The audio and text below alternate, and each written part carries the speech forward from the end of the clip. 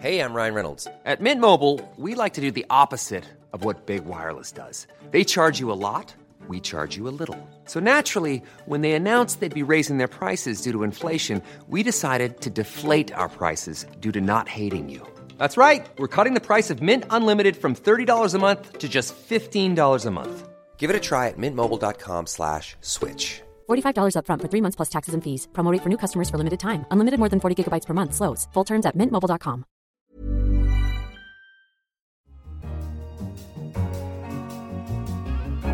Hello. Has there been a breakthrough in understanding the genetic underpinnings of attention deficit hyperactivity disorder? And they compare the entire genome looking for tiny changes in each individual genome and trying to find associations between the diagnosis and a certain pattern of changes. And celebrating the 50th anniversary of the mother of all demos. The most important ideas are not the technology. In a way, people took Doug's ideas and they were standing on a whale fishing for minnows.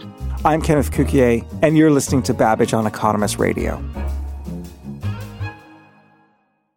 But first, a commercial taxi service based on self-driving cars is now a reality. Waymo One, by Waymo, which is a unit of Google, has announced that it is beginning commercial taxi service in Phoenix, Arizona. Is fulfilling a long-standing promise to offer such a service by the end of this year. But it comes at a time when both proponents and detractors argue whether self-driving cars are just around the corner or a little further down the road.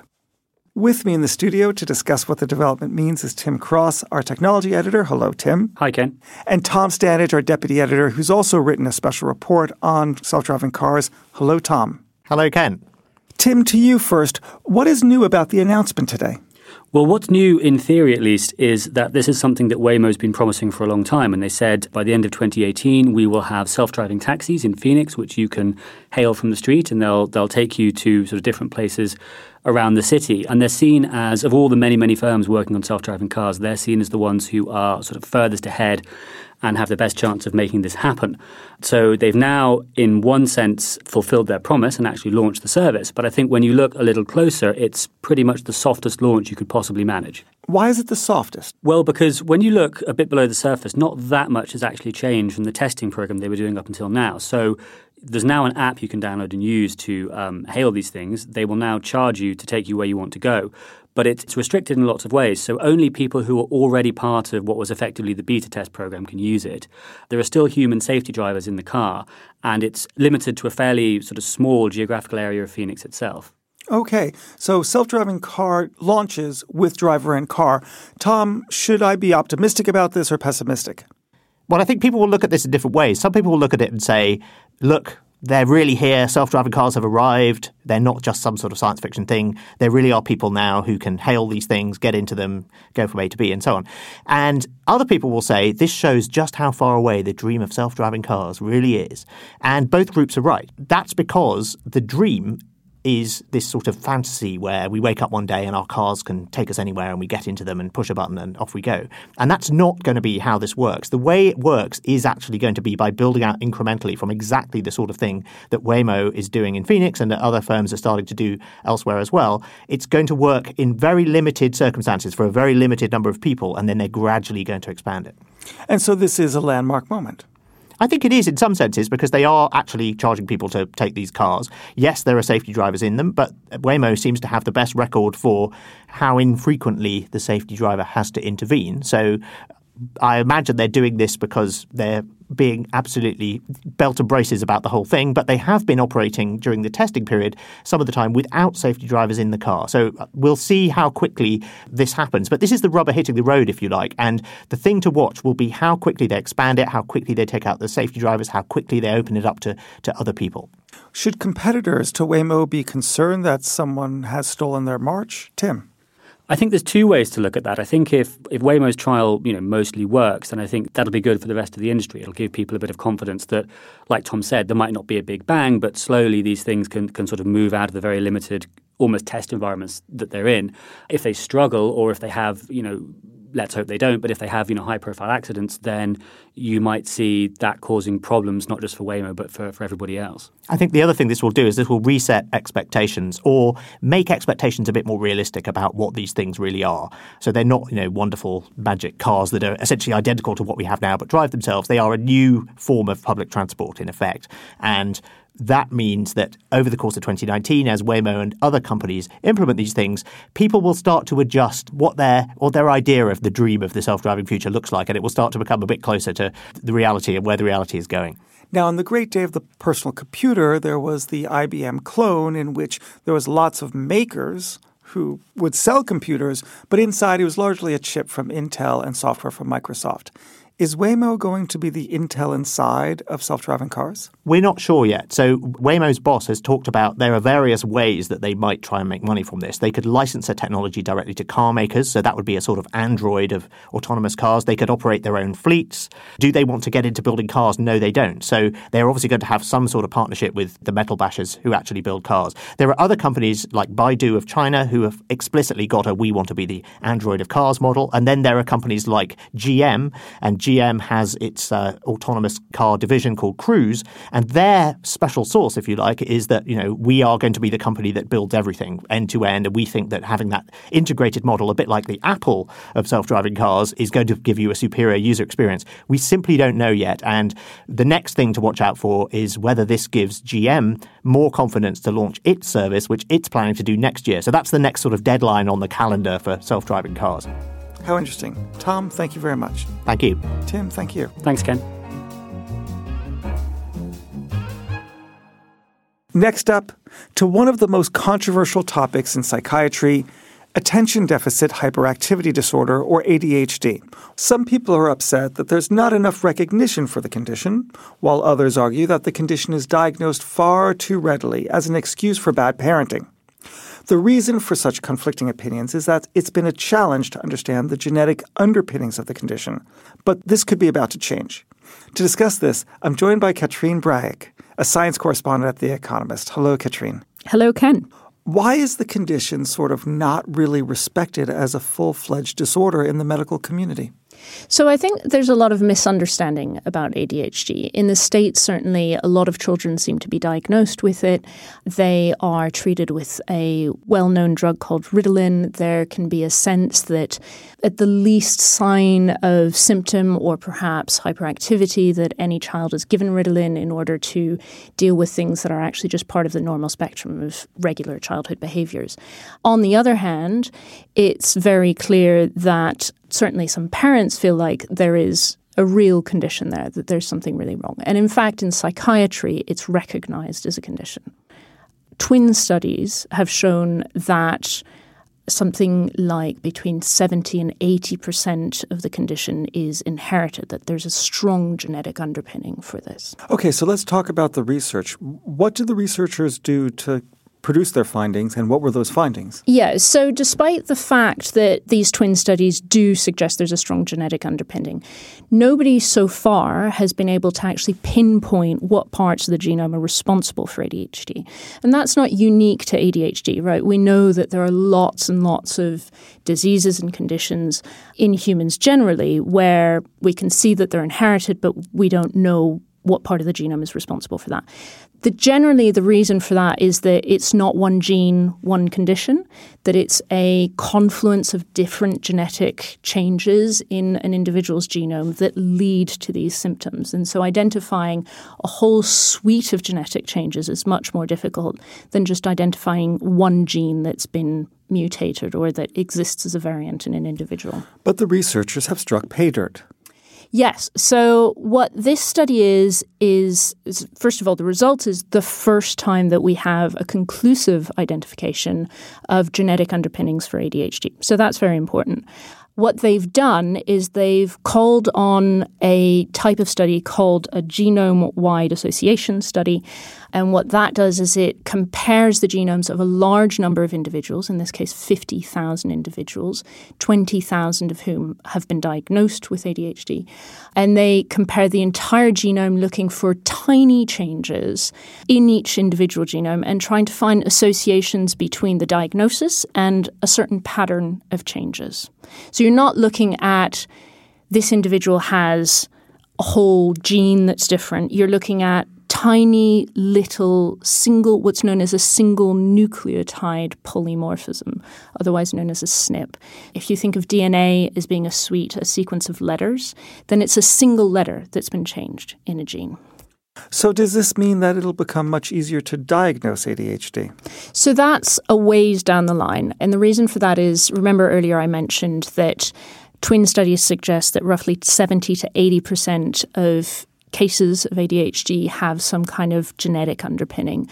In this case, they've identified 20% of the heritability, 22% in fact. So what they've identified are what's known as common risk factors. These are risk factors that pretty much everybody carries, and a sort of accumulation of these risk factors might lead to symptoms, but what they haven't identified are rare risk factors. So it's very likely, geneticists and psychiatrists agree, that there are genetic changes where if you carry that genetic change, you're almost certain of developing the condition. Here, they're not looking at those. By definition, they're rare, and so it's going to take completely different studies in order to identify those.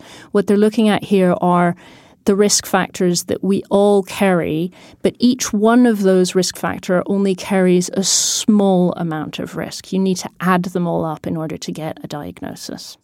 But at the very least, now we can prove that ADHD is something very real.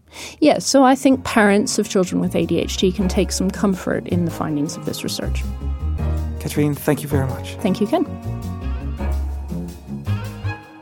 Regular Babbage listeners know that occasionally we give away a free book, and one free book on the Babbage podcast, but we do so to the listener who writes into us answering in a clever way a question that we pose. Last week on the show, we posed the question, what is the name of the company and technology that we're not really aware of because it didn't really work out? It couldn't cross the chasm, probably because of a product-market fit. We received a cornucopia of answers from around the world. Some of those answers included Nokia, an LG touch phone before the iPhone, an early version of the web browser, a battery company for electronic vehicles, and even things like the Sony Betamax video format, Kodak flubbing digital cameras, and Xerox failing to monetize Windows and the computer mouse. But the two most interesting answers we received was one listener who said the ancient Egyptians failed to realize electricity even though they had all the ingredients. They had copper, they had iron, they had frogs, like in the early experiments in the 1700s. They had salt water and zinc, everything you need for a battery. But our favorite answer was the Sun Power Company by Frank Schumann, formed in 1908. It had the capability to produce steam engines powered by solar energy. The listener emailed to us, quote, "The beginning of World War I and the discovery of cheap oil stopped Schumann's company and ideas dead in their tracks." We're sending him a copy of the book, and we encourage all Babbage listeners to participate in the future. Next week, we're going to have a special holiday giveaway. And finally, December 9th is the 50th anniversary of a landmark computer demonstration referred to as the mother of all demos, presented by Doug Engelbart. The research program that I'm going to describe to you is quickly characterizable by saying, if in your office you as an intellectual worker were supplied with a computer display backed up by a computer that was alive for you all day and was instantly responsive to every action you had, how much value could you derive from that? To discuss this, I'm joined on the phone by Paul Sappho, a futurist with over 2 decades of experience exploring the dynamics of large-scale, long-term change. He teaches forecasting at Stanford University. Hello, Paul. Hello there. So first, tell us, what was the mother of all demos? It was this absolutely astounding event. It was the first time that anyone put all the pieces together for computing. Multiple windows, two-way video conferencing, shared documents, the mouse. It was this vast shift. The Earth sort of shifted on its axis. Before then, machines were mainly about crunching numbers. And what that demo did was it demonstrated that computers were social devices, and moreover, social devices that could become a powerful tool for improving the world. How is the anniversary being celebrated? Computer History Museum is having a one-day seminar this weekend, and that'll be put up on the web, of course, and then a special evening event later in the week. So it's a gathering of the tribes, and the best part is it's a lot of young engineers coming. This is not just a bunch of old programmers getting together to reflect on the past. The focus is very much on how do we continue to use Doug's ideas, because many of them remain overlooked. How do we look at his papers and his ideas and tackle the problems facing humanity, which have gotten more challenging than ever?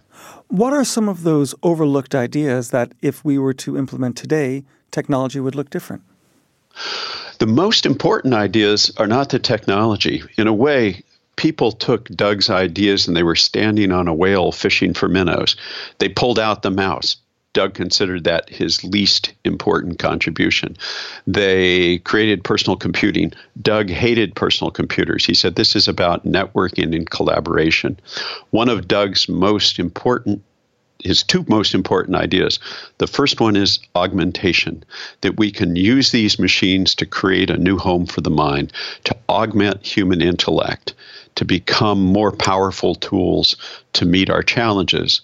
And the second notion that is in popular currency today, but Doug was the guy who really brought it forward, was bootstrapping, that you use the tools we have to build better tools, and that way you get an exponential benefit rather than just a linear benefit. Now, I'm sure most people learning about the mother of all demos and studying it are really struck by probably one of the most startling aspects of it. The demo actually worked. How does it happen? That a computer demo does what it's supposed to do. Let me turn that into a serious question. Why is it that often technology fails? Yes, we call it the demo effect, that the greater the stakes and the larger number of people in the audience, the more likely things will completely collapse. In this case, the answer is quite simple. The demo gods smiled on us on that day in December 1968. There were, however, some very hairy problems running in the background. And Doug on stage was the consummate engineer. He just skated right over him and nobody noticed. How many people were working behind the scenes? It was a surprisingly small number of people. It was Doug's entire team.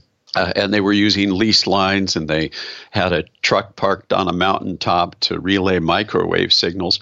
One of the wonderful details was one of the people working behind the scenes was Stuart Brand, working as a audio tech for Doug. Stuart Brand, who would go on and start the Whole Earth Review and everything else. Another example that even the people working behind the scenes had their lives changed by the demo. That's great. Paul, thank you so much for joining us. My pleasure. And that's all for this episode of Babbage. Don't forget, if you want to read more of any of our stories, subscribe to The Economist at economist.com/radio offer for 12 issues for $12 or £12. And don't forget to rate us on your podcast provider. It matters a lot. I'm Kenneth Cukier, and in London, this is The Economist.